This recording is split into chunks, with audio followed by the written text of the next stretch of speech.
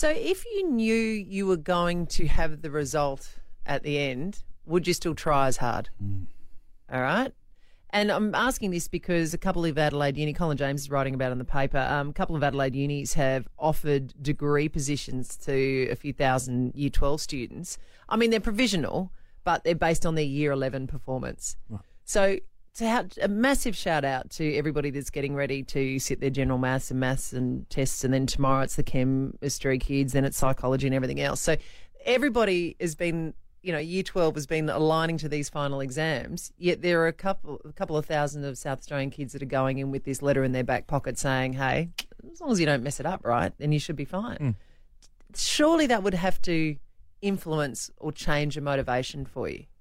Either, I guess, you going in and, do I study as hard? Or we've just got that little thing in the back, maybe I will watch the telly for a little bit longer because, I really only just have to get over the line, don't I, to get this thing. But if you don't do well in your exams, you aren't guaranteed that spot, so you still have to study anyway, right? Yeah, you still have to study. But you pump up, ease off the brakes a little bit. Yeah. And what about the kids who haven't got the offer? I mean, how demotivating is that? Like knowing that they don't feel as if they're good enough to get in. Well, they just have to pull up their socks and have a really good crack. Look, and all of this has apparently happened. So Uni SA have come out and they're pretty upset about it, reportedly, because they're saying, look, there's supposed to be a moratorium.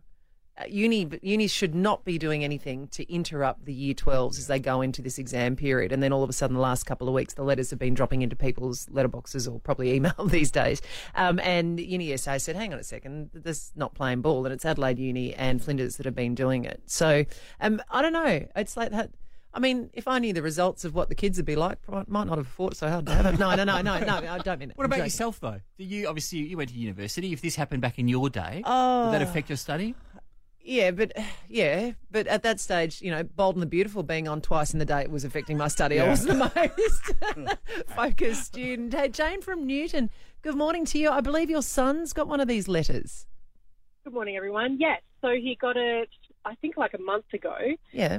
So what the letter states is that he has provisionally been accepted. He still has to pass his exam, so he has been diligent the last couple of weeks. He is fully ready for his first exam this morning, knowing that he still has to pass to get in. So while it's a nice to have, it doesn't mean that he hasn't thought about what he needs to do, and he's certainly incredibly prepared going in.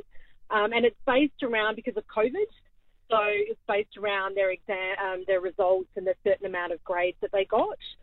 So he still had to achieve those grades previously to be able to get the letter. So he has worked. Yeah, so he's done all the work from Year 11. And I think everybody is absolutely on board for this during COVID, because your poor son, like all the rest of the Year 11s and 12s that went through COVID, would have had such a disruptive year. It would have been so tricky.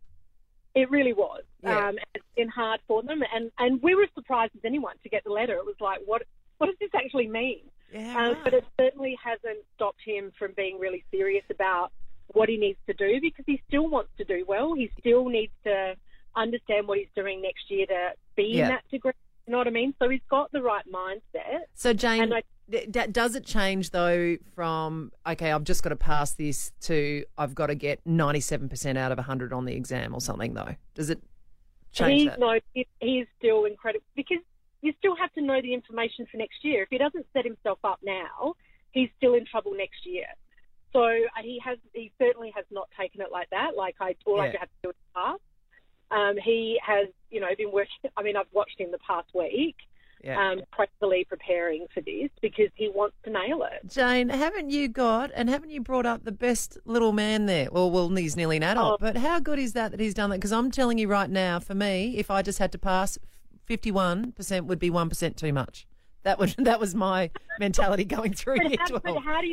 But that's hard. Like, how do you prepare? How do you know what that exam's going to be? How do you just mind, I just want to pass?